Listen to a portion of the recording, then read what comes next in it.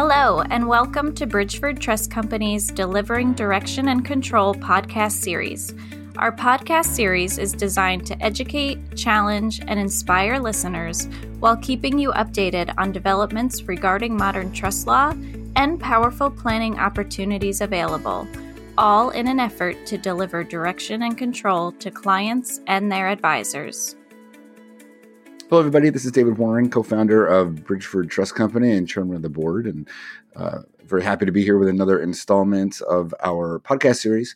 I have said lately, it's amazing to me how successful this has become over the years, and we're thrilled with the quality of talent that we've been able to interview in our industry to talk about big ideas and important developments. And today's pretty exciting for me to bring back, at least for the second time, maybe the third time, my friend Bill Lipkind.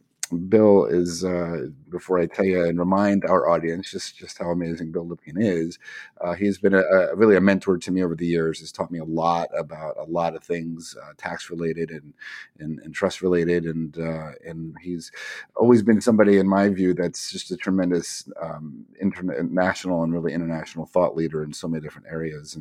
And today we're gonna talk about a very important development out of California involving INGs. But before we get into all that, I want to just remind everybody of Bill's background. He's chair of Wilson Elser's tax planning controversies practice, and a very prolific writer, not just on incomplete non-grantor trusts, but a whole myriad of other tax issues. I think every couple of years or every year or so, he produces something that is relevant in our industry. I know he put an article about the South Dakota special spousal trust, which was widely read years ago, and in a planning tool that he and I both are pretty passionate about. But Bill's background, professionally, of course, is very impressive, and I refer to him, and he may not know this, as sort of the godfather of the ING strategy, because I think he's the most prolific and has written most prolifically about it. And as we had talked about years ago in a podcast, I think he still remains, he and his team, having the most private letter rulings filed on the issue, all of which were positive. And I think he's just a tremendous thought leader in this space. I mean, he's a Harvard Law grad, which is an impressive in and of itself, and got his LLM from New York University. And so I'm humbled to call Bill a friend. I'm thrilled to have been able to be mentored by him over the years. He's been protective of Bridgeford, and he's somebody that we trust implicitly. So this topic today, Bill, I know is also near and dear to your heart. Together, we've worked on INGs, a lot of them out of California, but also around the country. And every time these three letters come up, you're always my first call, and you always will be on the topic. So, Bill, I'll let you say hello first. I know I've been going on about how amazing you are. So welcome back to our podcast. Thank you, David. You've been a great longtime friend, not only of me, but of our entire team. And the universe should know that you and Bridgeford are right at the top of the list as go-to for our team, for all of our clients throughout the country. So it's an honor for me to, whenever you invite me, I view it as an honor at my end, and thank you very much. Okay, so let's just jump right into it. You know, as I mentioned already, as I introduced you, you were an expert in this ING space. Before we talk about, I think, maybe changes, how about we define it again for the audience? Because maybe not everybody is totally familiar with it, if you don't mind. Well, the concept of ING really turns on the Internal Revenue Code, and it just stands for Incomplete Non-Grantor Trust. And that's not a code phrase, but there is a stuff in the code that says what it takes to be a grantor trust. And as you know, if it's a grantor trust, all of the income of the trust is on the taxpayer's personal return. So if it's not a grantor trust, if, for example, it's a South Dakota trust, that's not a grantor trust, then all the income is taxable under South Dakota law, which has no state income tax. So that causes people in high tax states like California, New York, New Jersey, Illinois, Massachusetts to say, well, I'd much rather have my income, to the extent it can be, taxed in a no-tax state than a tax state. And the Supreme Court has long held for about 100 years that an intangible like stock in a company or a partnership interest or an LLC interest is domiciled where the owner is domiciled. So your standard situation in California, somebody goes to sell their company, it's an LLC, you put the ownership interest into the non-grantor trust, it gets sold for $1 gazillion and California gets nothing. Putting to one side, they do have a throwback rule. But that's the very thing that Governor Newsom wanted to change. So his new bill, effective July 10th, says if you're a non-grantor trust as defined by the Internal Revenue Code, we're going to treat it as a grantor trust for California. And I should point out, this is retroactive. There's no grandfathering for old trusts. There's no grandfathering for old contributions to the trust. Starting 1/1/23, all income of a incomplete non-grantor trust for federal purposes will be taxed as a grantor trust for California. Yeah, let's pause on that for a moment because I've been, of course, talking about this all over the country with folks that we work with and planners, and that was a bit of a surprise to me. And I certainly don't profess to be the tax expert that you are, but some have suggested or asked the question, I suppose, is this even constitutional? And if this were to be challenged and taken up to the some sort of court or appellate court somewhere, that this may not even survive. I mean, what are your thoughts on that? Well, first of all, New York passed a statute with in many ways is similar to this, not quite as draconian, several years ago. And I'm not aware of any New York court saying the New York statute was unconstitutional. And it's sort of been gospel for tax practitioners that when you start off a calendar year, there's never anything carved in granite as to what the tax rate's going to be for that year. So there's nothing unconstitutional about passing something in October and November retroactive to January 1. In this case, they haven't gone back to say, we're going to tax a transaction that occurred in 22. They're only dealing with 23. I think the constitutional argument can be raised, but my instinct is that more likely than not, it probably won't prevail. Yeah, no, I think I agree. It's interesting in terms of the, and I trying to come up with a clever metaphor for California, but it was like an earthquake in the tax world because this concept, in many respects, thanks to your work and writing, became so well accepted in California. There was a lot of concern. If you go back a couple of years ago, the board had introduced New York type legislation a couple of years ago, and we were all holding our breath for a couple of years whether they're going to enact it. And then it was in Governor Newsom's budget that came out in January. For someone to say on July 10th they got clipped running downfield because they had no idea where this was coming from, that's a bit of an ostrich approach to legislation. We smelled this thing coming. We also, in the back of our heads, worry about wealth taxes, but this did not come, at least for those of us in the business, as a shock and a surprise. I think some of the language is a little bit surprising, which would get us to workarounds, but making an incomplete gift trust into a state grantor trust, we went through that with New York, and so this is just the second rung. Yeah.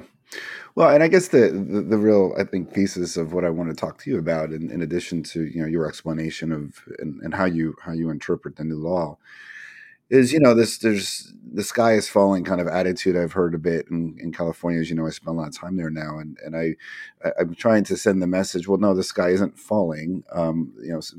California trusts still don't always make sense, and you should always be looking to top tier trust jurisdictions with or without the use of ing.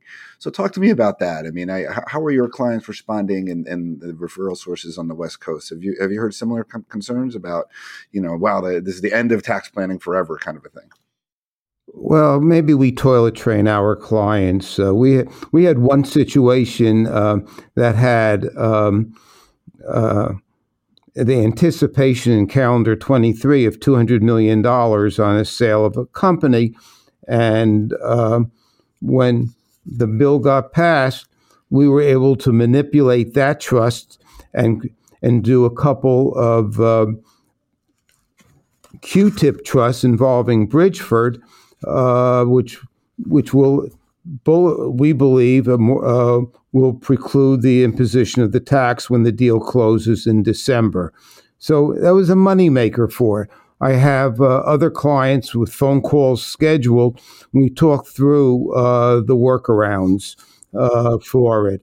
Let's really focus on that. I mean, I think that's one of the things I love about our work together is that there's always a solution. There's always a workaround. And Vince Lombardi, the audience has to hear for us old people, Vince Lombardi said there's no such thing as a defeat. There are only deferred victories. So sometimes it's a little bit more work to get to the deferred victory, but we do not accept defeat. Go ahead, David. I love that. I know that's consistent with your theme. I know that you have a passion around finding victory in the tax space, and you typically do. So let's talk about it. I mean, all is not lost here, clearly, and that's kind of been, as I said earlier, my message in California to even California CPAs seem to be panicking a bit. So walk me through some of the ideas around the workarounds, I guess. I think it's important for people to understand. Well, first of all, we also have a clock ticking on credits for federal gift taxes and estate taxes. So the first thing is people should make full use of their 26 some odd $1 million or whatever it's going to be for next year or the year after, and do a completed gift. A completed gift non-grantor trust works today just like it worked yesterday, like it worked last year. That's also true in New York. So yes, if you have a completed gift, you may have to value what you're putting in. There are many an appraiser, including those in California, who can be very creative in valuing minority interest for transfer purposes into a completed gift trust. So your first line of defense is going to be, let's make 100% use of the gift tax credits, which are half of which are disappearing in another year and a half, and the strategy of which is now almost even sacrosanct in California. That's point number one.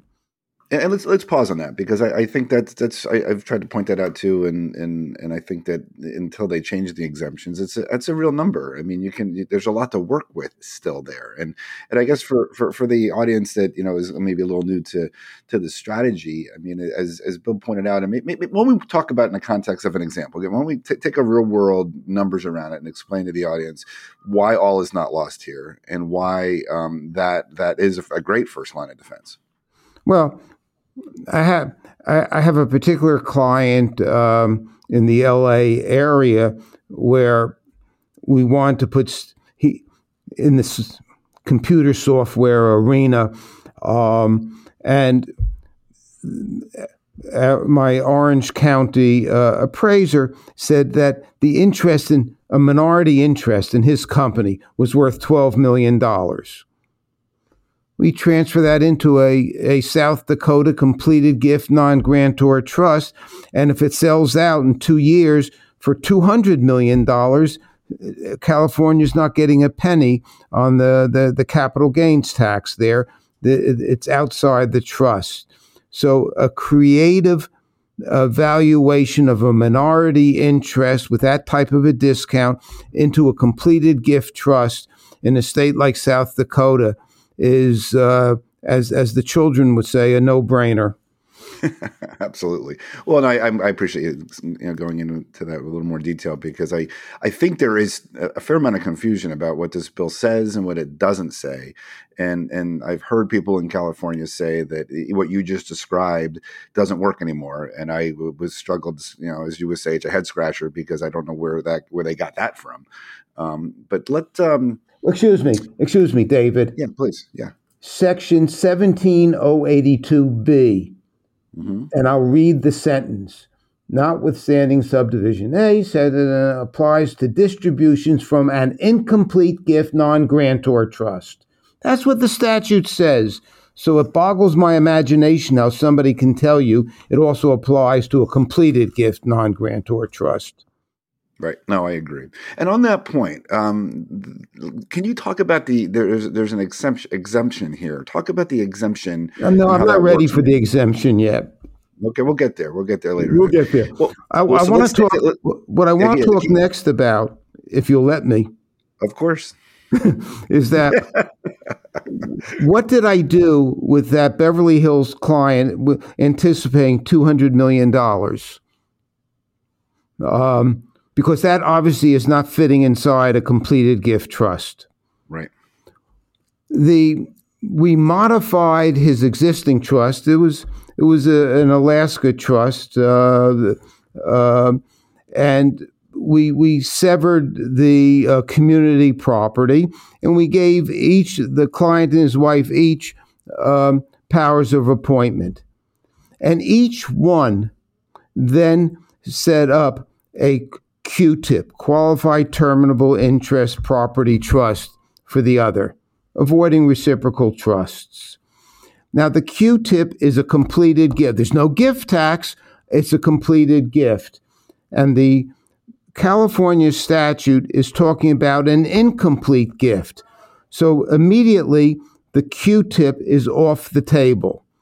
Now, what's most interesting about a QTIP is that you have to pay the income, that's fiduciary income, to the other spouse, but you can really do what you want with the principal. You can't give it to anyone other than the spouse, but you don't have to give it to them. There's a regulation in the code that would allow you to treat the corpus as a non-grantor trust, whereas the income is a grantor trust. That's exactly what we've been doing for the last several years in New York, and that's what we did in this case. So coming back, that's $200 million, 2 QTIPs, and the capital gains portion is not going to be subject to California tax. I don't think there's much wiggle room around the result available to the board in California, because the statute requires an incomplete gift and a QTIP is a completed gift. So that's after we got through with using up our credits. That's the next line. Now, for footnotes, the QTIP doesn't work well if the marriage isn't working well, because you can't change beneficiaries, and it's illegal to shoot your spouse. It still is? Okay. Well, not in Texas, but it's so. And of course, if the client is not married, I suppose some wag would say, well, then go find someone to marry and do a QTIP. But I don't think that's that's a fun conversation. It's not a likely scenario. But seriously, we talk to a client, we talk about completed gift trust first, and then we look at the QTIP. That having been said, one other thing, if I did a completed gift trust and I sold my $200 million worth of stock to the completed gift trust, yes, that's a taxable event, the sale. But I could make that interest only.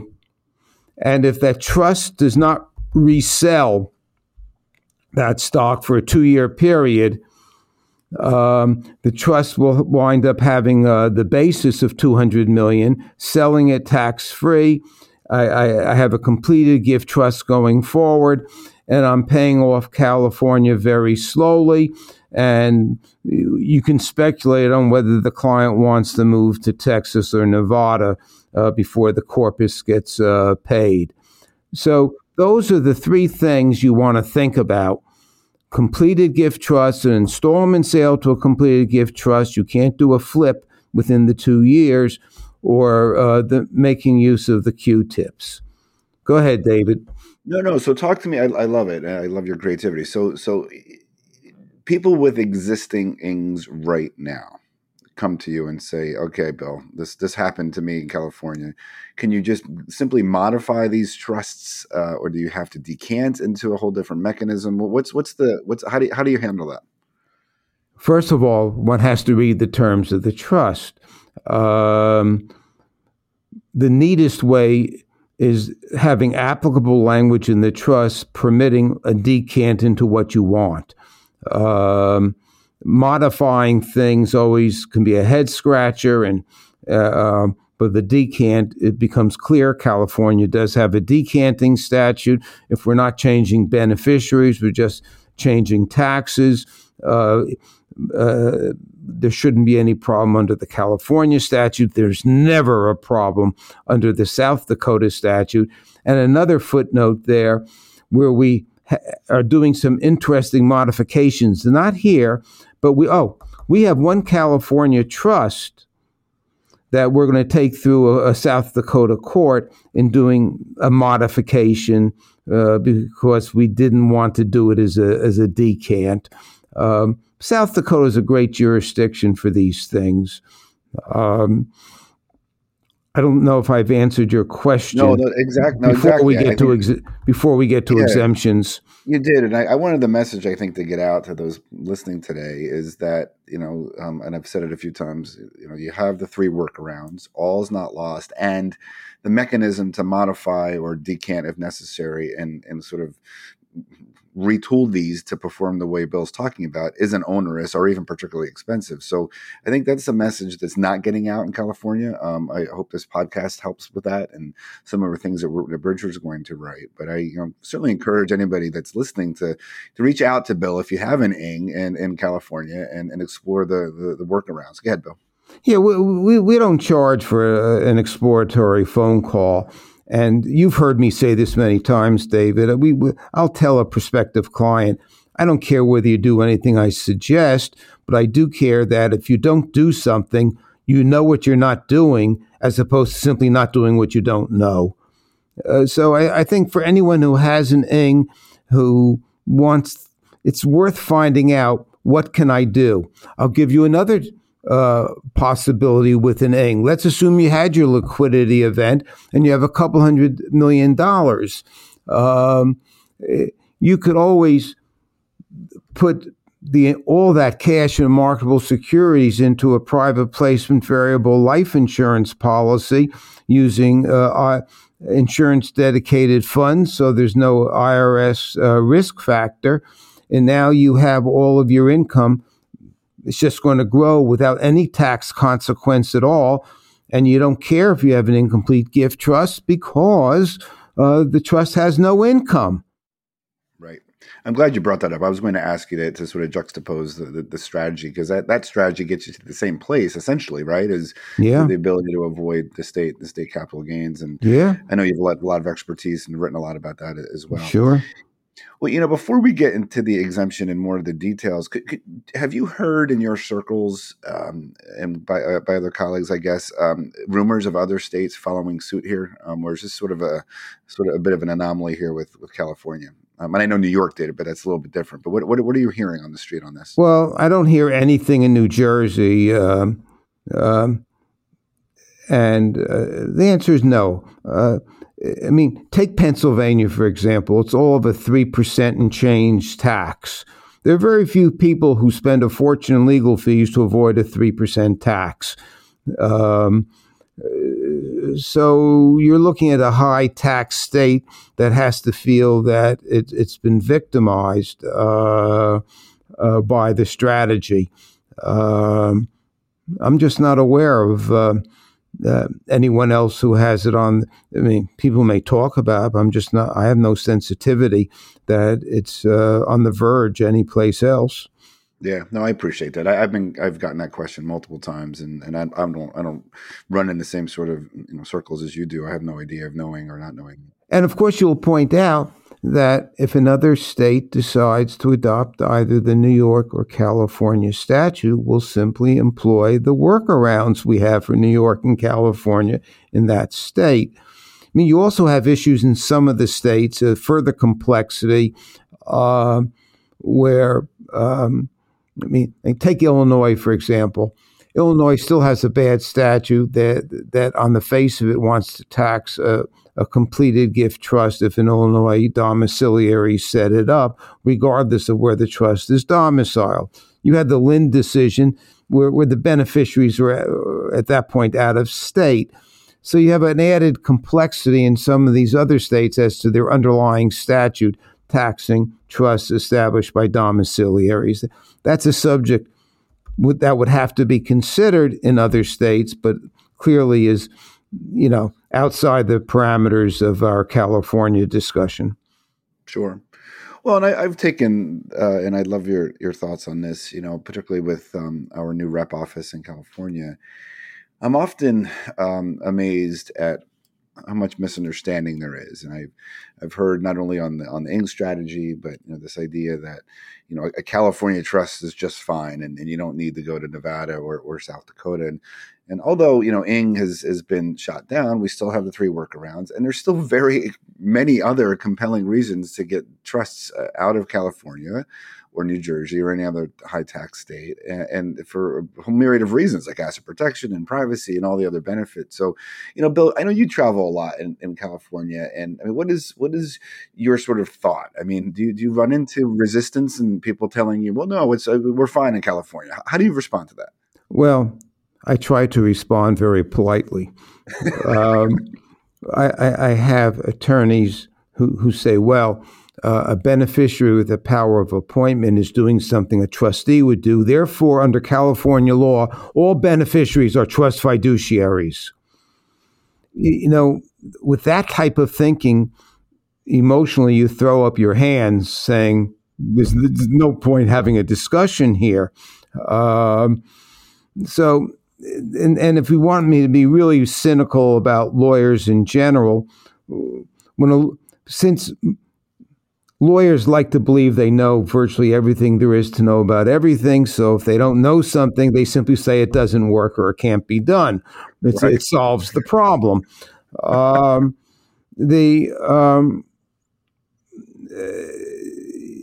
There's more of a doubting Thomas from the people who don't work in this arena. But let me go back. On the Q-tip that I discussed for the client with the $200 million, we're rendering an opinion of counsel on the result. Now, I'm not admitted in California, and my partner, Tammy, who worked with me on the project, isn't admitted either. And I thought that eye candy should say I should have a California-based firm do the opinion. I had one of the most reputable, best-known tax boutiques in California happy to do the opinion for an astronomical price. And the client decided to go with someone less expensive, where the California opinion is basically saying, well, you have a completed gift, therefore the statute doesn't apply. The rest of it we're doing. But my point is that the things that we're discussing, I have read tax memos from other California firms basically taking the same position I'm taking with you today. So I'm not an outlier in the sense that it's with an office in New Jersey, this is our view of California law. This is consistent with how colleagues view the California situation, and who are very engaged in creative planning. That there may be a plethora of attorneys who simply say it doesn't work. At the end of the day, the client is going to make up his mind whether he wants to do business with the plethora or with me or one of the California firms who say it does work. I'm really glad you said that you're not an outlier. And I want to linger on that for a minute, because over the years, I've listened to you speak, and I know and have read the PLRs that you've received on our mutual clients. And when I go to make an introduction to you about any of this, any of the type of planning that you do, I don't use the word outlier, but what I say is you're not a cowboy, and you're not running around selling tax schemes and making empty promises. And in fact, I would argue you're exactly the opposite. I mean, the fact that you have the most PLRs on this issue speaks volumes, because you go to the service and you make sure that what you're saying is going to be, acceptable to the service, so you don't put your client in jeopardy. And I like that a lot. And I think just because you're doing things creatively and know the rules perhaps better than a lot of other lawyers, that doesn't make you a cowboy or nefarious or doing anything that would put your client in harm's way. And I think you should be congratulated for that, because it's very interesting. Because when I bring this up, or when I talk about it, not at the level you do, I do get the quizzical looks, and they think I'm some sort of a snake oil salesman. And there are times I get so frustrated, because I think, well, aren't you going to a CLE? Or more importantly, don't you have a duty to give some sort of, to tell your client of this possibility, even if you don't understand it? So anyway, but I just wanted you to comment on that. I mean, you are very careful in what you do, and you're not doing anything salacious. We have a team red line that we don't cross. We are not going to do any transaction where we're not willing to sign our names on an opinion. I mean, the firm has 1,100 lawyers and an office of general counsel and an opinion committee that vets these things very carefully. If we aren't going to put the firm behind it, we're not going to do it. I mean, there are things that seem interesting. We had one this morning that had nothing to do with California, had something to do with an exception to a Section 351 transaction. And I said, I'm not willing to render an opinion on that. If the client wants to take the risk, he can take the risk. But I'm not going to render an opinion, and I'm not going to lawyer that transaction. I think that type of, I wouldn't call it conservatism, but that type of a standard that we've imposed upon ourselves is good for us as a law firm, and it's also good for our clients that we aren't snake oil salesmen. The good Lord gave the human being the ability to either swing a golf club or read regulations and interpret them. In my case, he allowed me to read regulations and interpret them, and the swing of my golf club is a sight to behold for all the bad reasons. I'm sorry to hear that. That's great. Well, let's go back to the California change here. Let's talk about the exception, what it means, and how to interpret that. Well, first of all, we don't know what it means. We know what it says. There's the major exception is where it says 90. The statute says the whole rule on incomplete gift, non-grantor trust, everything we've spoken about for the last period of time, does not apply if 90% or more of the distributable net income of the incomplete gift, non-grantor trust is distributed or treated as being distributed to a charity. Now, that's a head scratcher. The statute defines an incomplete non-grantor trust in conformity with the Internal Revenue Code. But when they used the phrase distributable net income, they did not. Well, does that mean the board's free to make up any definition it wants? Well, that's going to be difficult because there is a California statute that says that for trust taxation, there's a particular subpart of the Internal Revenue Code that applies unless it expressly does not apply. And what I'm about to talk about is all covered by that. So I'm about to launch into, in discussing the exception, an interpretation of DNI, distributable net income, under the Internal Revenue Code that I can argue by statutory requirement must be applied to the this thing. Now, it comes up in two ways. If you have a South Dakota trust and you shove it in a subchapter S company and you file an ESBT election, the Internal Revenue Code says that's treated like a separate little trust. You pay taxes, but there's no DNI. So you stare out the window, David, and you say, well, if I take my $100 million and put it into a sub-S company, I've just wiped out DNI, and if I only have $5 a year of interest income, I give that to charity, and the balance, we're home free. That's an interesting point of view. Let me make one other one, then I'll circle back.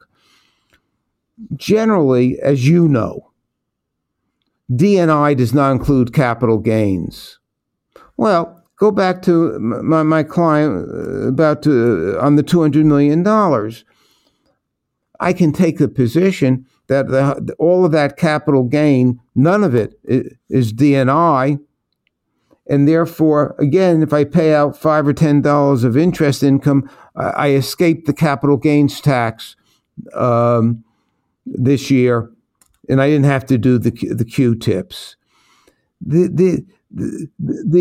These two exceptions, using the Internal Revenue Code concept of DNI, and saying that the phrase "not defined in 17082" is mandatory.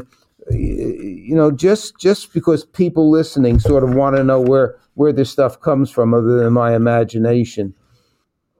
The California Revenue and Tax Code section 17731 little a in parentheses, and I'll read you the one sentence. Subchapter J of Chapter 1 of Subtitle A of the Internal Revenue Code relating to estates, trusts, beneficiaries, and decedents shall apply except as otherwise provided.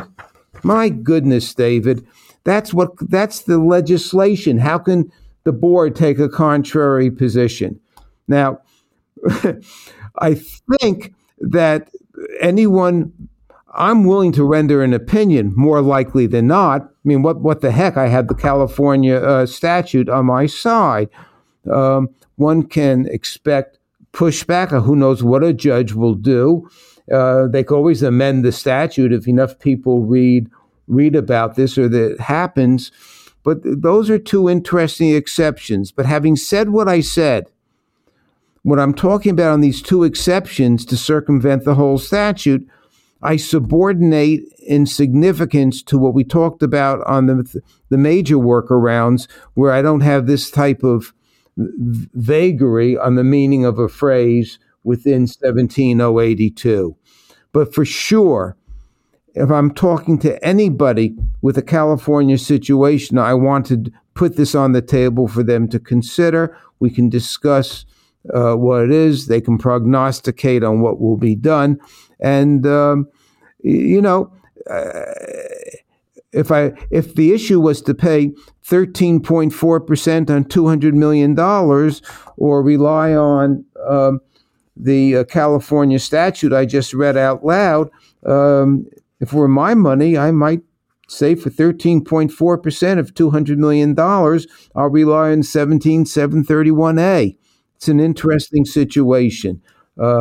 Perhaps it's just something other than the neatest amount of drafting by the non-tax lawyers who modified the New York statute to draft this provision. No, this is all very intriguing, and and it's important. Devil's in the details, like always, right? And this is what we're talking about is understanding the details, and that's what's so great about it. Well, what I mean for the audience, I guess maybe as we kind of just try to summarize some of this, I mean, what else is germane to be thinking about the change and any other maybe the throwback rules or something to talk a little bit more about or how it may be effective. Why don't you talk a little bit about that? Well, the throwback rules aren't affected. In New York, you have a throwback rule that only applies to DNI. In California, applies to all income. That was true a year ago, 5 years ago, 10 years ago. It's true today.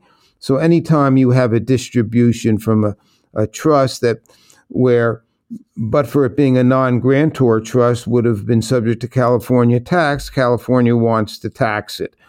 I should add that California regulations don't spell out that when a distribution is made from a trust, is it first in, first out, or last in, first out? In other words, if I have a $10 million trust and I have $100,000 of income and I distribute $100,000, is that just current income I'm carrying out, or is it current income plus I have a throwback of some sort? Most practitioners in California will think that your distribution from the trust is going to carry out current income first and accumulated income second. But this whole there are a lot of workarounds people talk about on the throwback.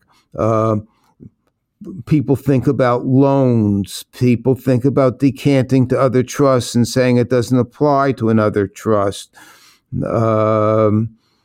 People think about shoving the money into, again, go back to our private placement, and then when you borrow money from the policy, that's not income, or when the insured dies, that's tax-free under the code. I think the real takeaway is that anyone who has a situation where they would have been interested in an incomplete non-grantor trust should still have the conversation with an advisor who's familiar with 17082 as well as the workarounds and the exceptions to see if there's something along those lines they want to do. It complicates it. There's a bit more to think about, but it's definitely not the end of the world. And that's a great way I think you summarized it perfectly. And as usual, I learned a couple of things from you again going through this. That's the message I'm trying to send that it's not the end of the world. And for those of you listening, of course, who may have clients or you yourself may have inning in California, I certainly encourage you to reach out to Bill and let him do some thinking and brainstorming around what can be done, because clearly we know there are strategies and they're legal and they're appropriate. And I always say those who know the game of chess, the rules of chess always tend to perform better. And that's what Bill is. He's a tremendous chess player. And I can't thank you enough, again, Bill, for taking the time to go through all of this and share this, your expertise and your clever thinking. This has been my pleasure. This is far more fun having this conversation with you than going back into the office for the daily stress. So I thank you for the opportunity. No, absolutely. So once again, this is Bill Lipkind. His information and website and contact details will certainly be attached to this. But again, one last time, thanks again, Bill. It's been a pleasure talking to you today, and our friendship is very valuable to me as well as everything you've taught me. So thanks again. Thanks again for listening to Bridgeford Trust Company's Delivering Direction and Control podcast series. Be sure to subscribe to our podcast to keep posted on when new episodes are added. And for more information, you can visit us online at bridgefordtrust.com.